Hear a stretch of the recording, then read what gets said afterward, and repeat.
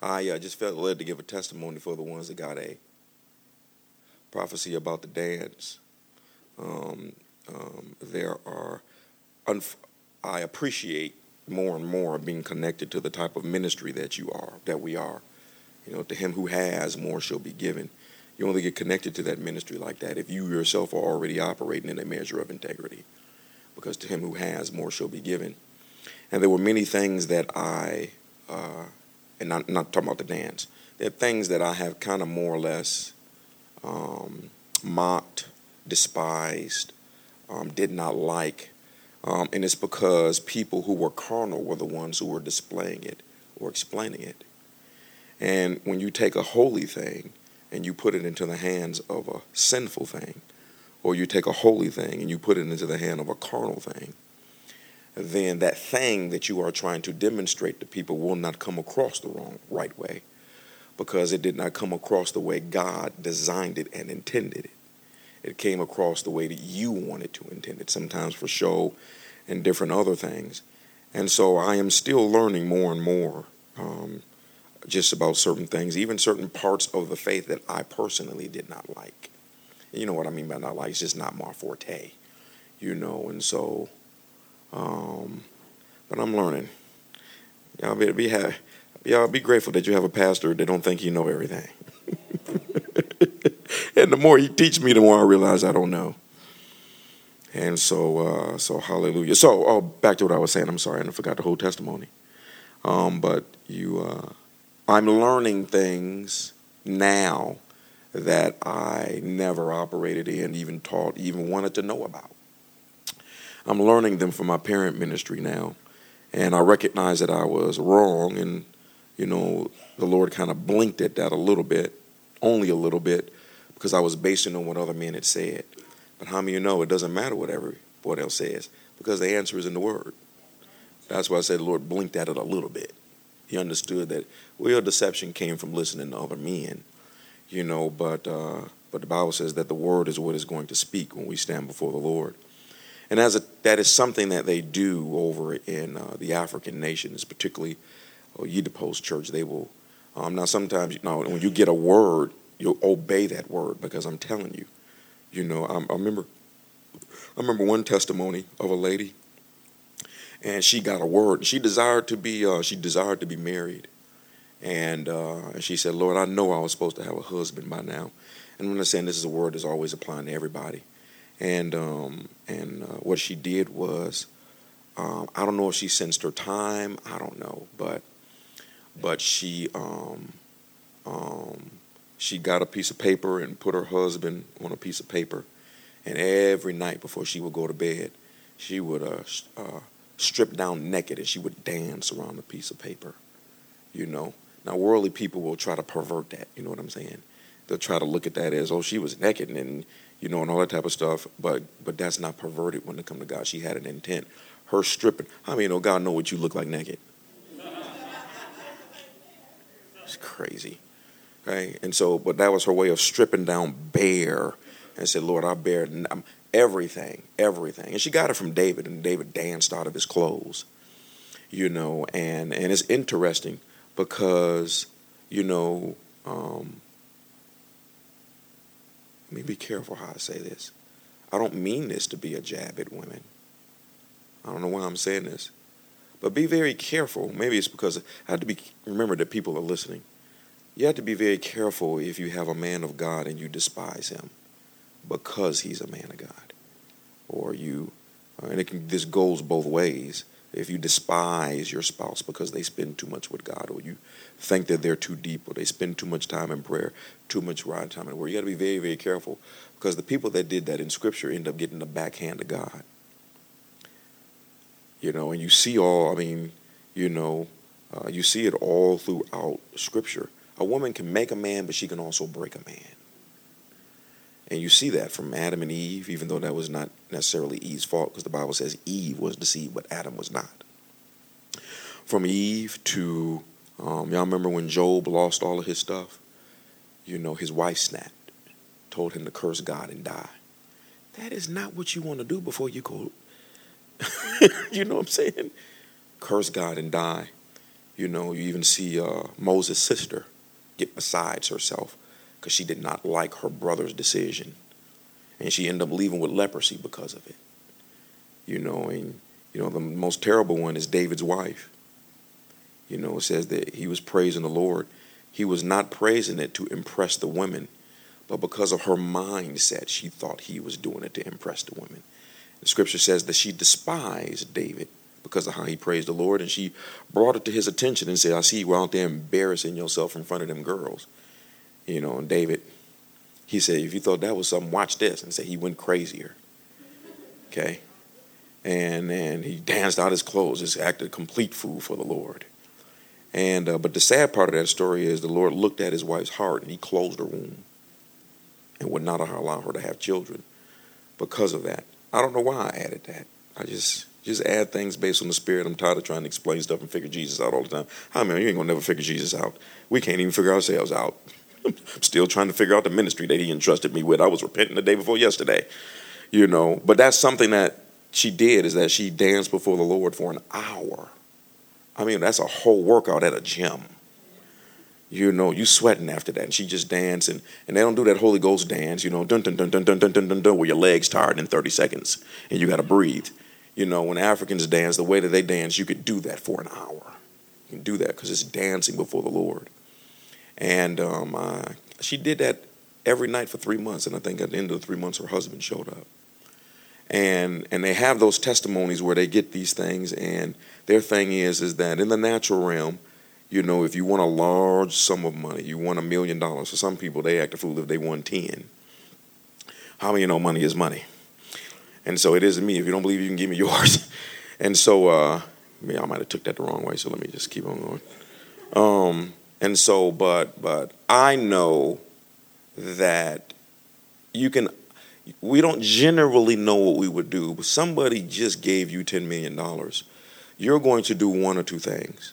You're going to become paralyzed and just stand there and weep, like that picture of Michael Jordan that's floating around on social media. Just standing there, just weeping. Or you about to act a buck wild fool.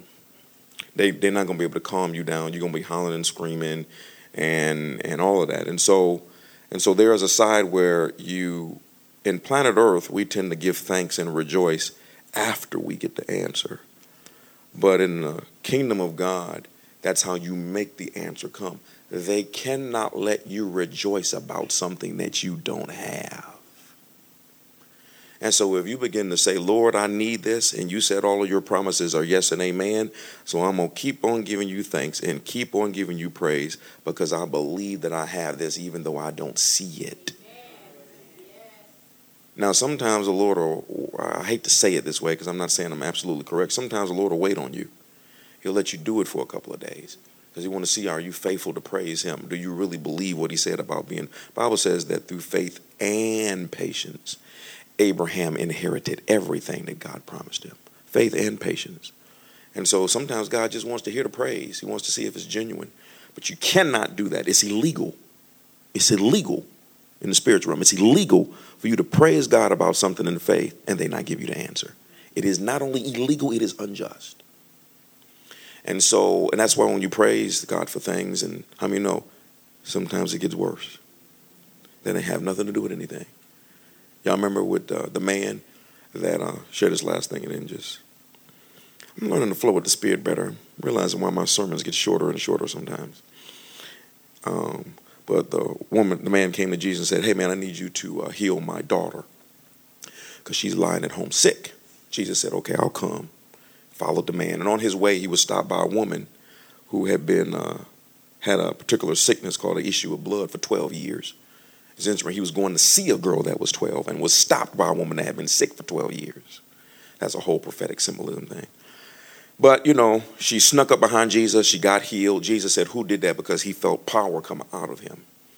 And, it says that if you've been sick with an issue of blood, if you've been bleeding for 12 years and you just got healed and somebody asks you what happened, how many this ain't getting ready to be no 10-second testimony? You about to hear a story. Well, it started back when. Jesus had to sit there and listen to that. He was patient. He wasn't holding the microphone. You know what I mean.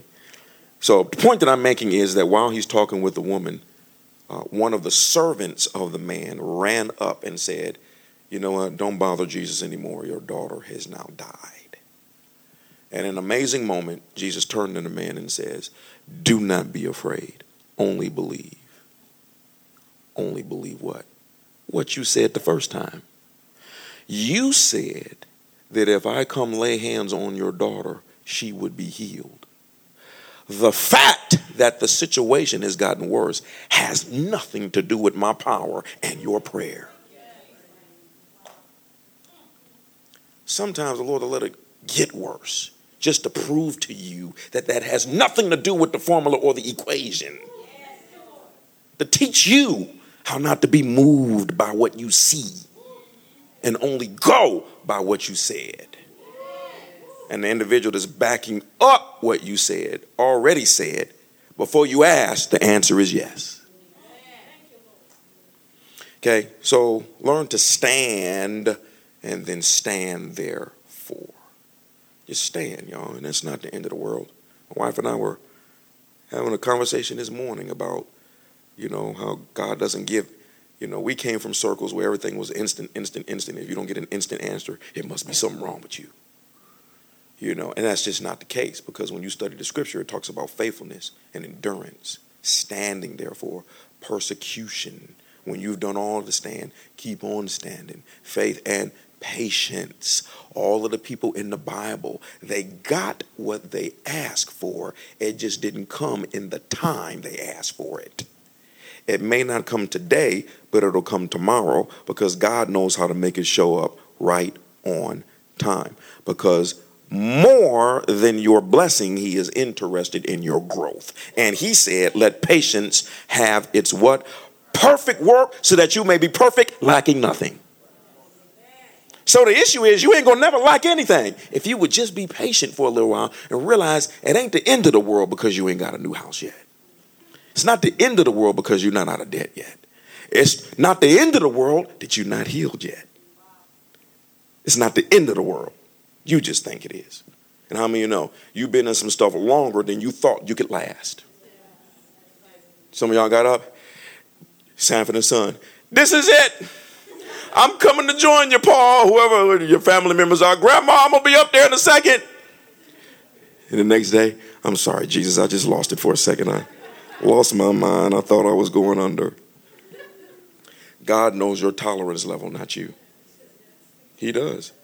And you know what? Now, let me share this one little small thing. I learned something here recently that'll help you sometimes with your frustrations. There are times when you will ask the Lord for direction and he will say nothing. And I finally realized sometimes why he doesn't say anything. How many of you have been stuck in between two opinions? You didn't know whether to go left or whether to go right. And God won't say nothing. You want to know why he does that sometimes? It's because he knows that even though you are confused, when you make the decision in your confusing state, you are going to make the right decision. So he doesn't say anything.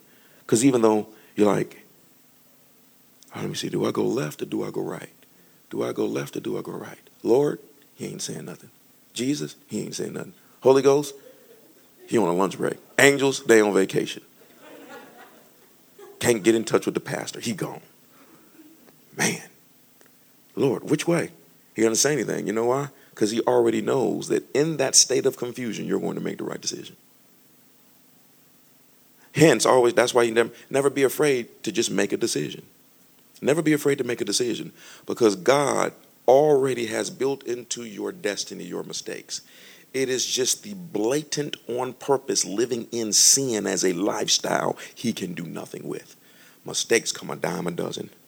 And if let me tell you something, if mistakes were a reason to be disqualified, I can go and walk up this pulpit and just go on home, turn my house in, turn in everything, my keys to my car, just going out there and just be homeless on the street with another brother, just stand there.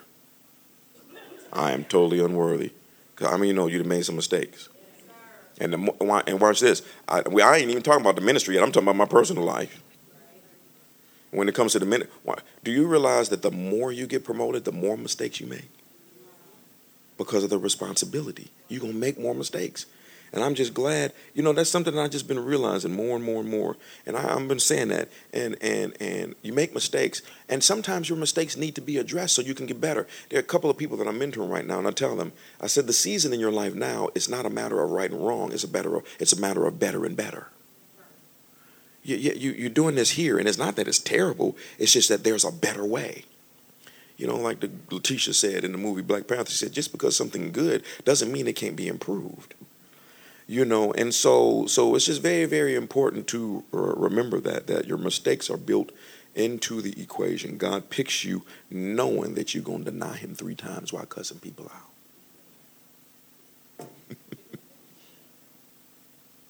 Y'all know what I meant by that.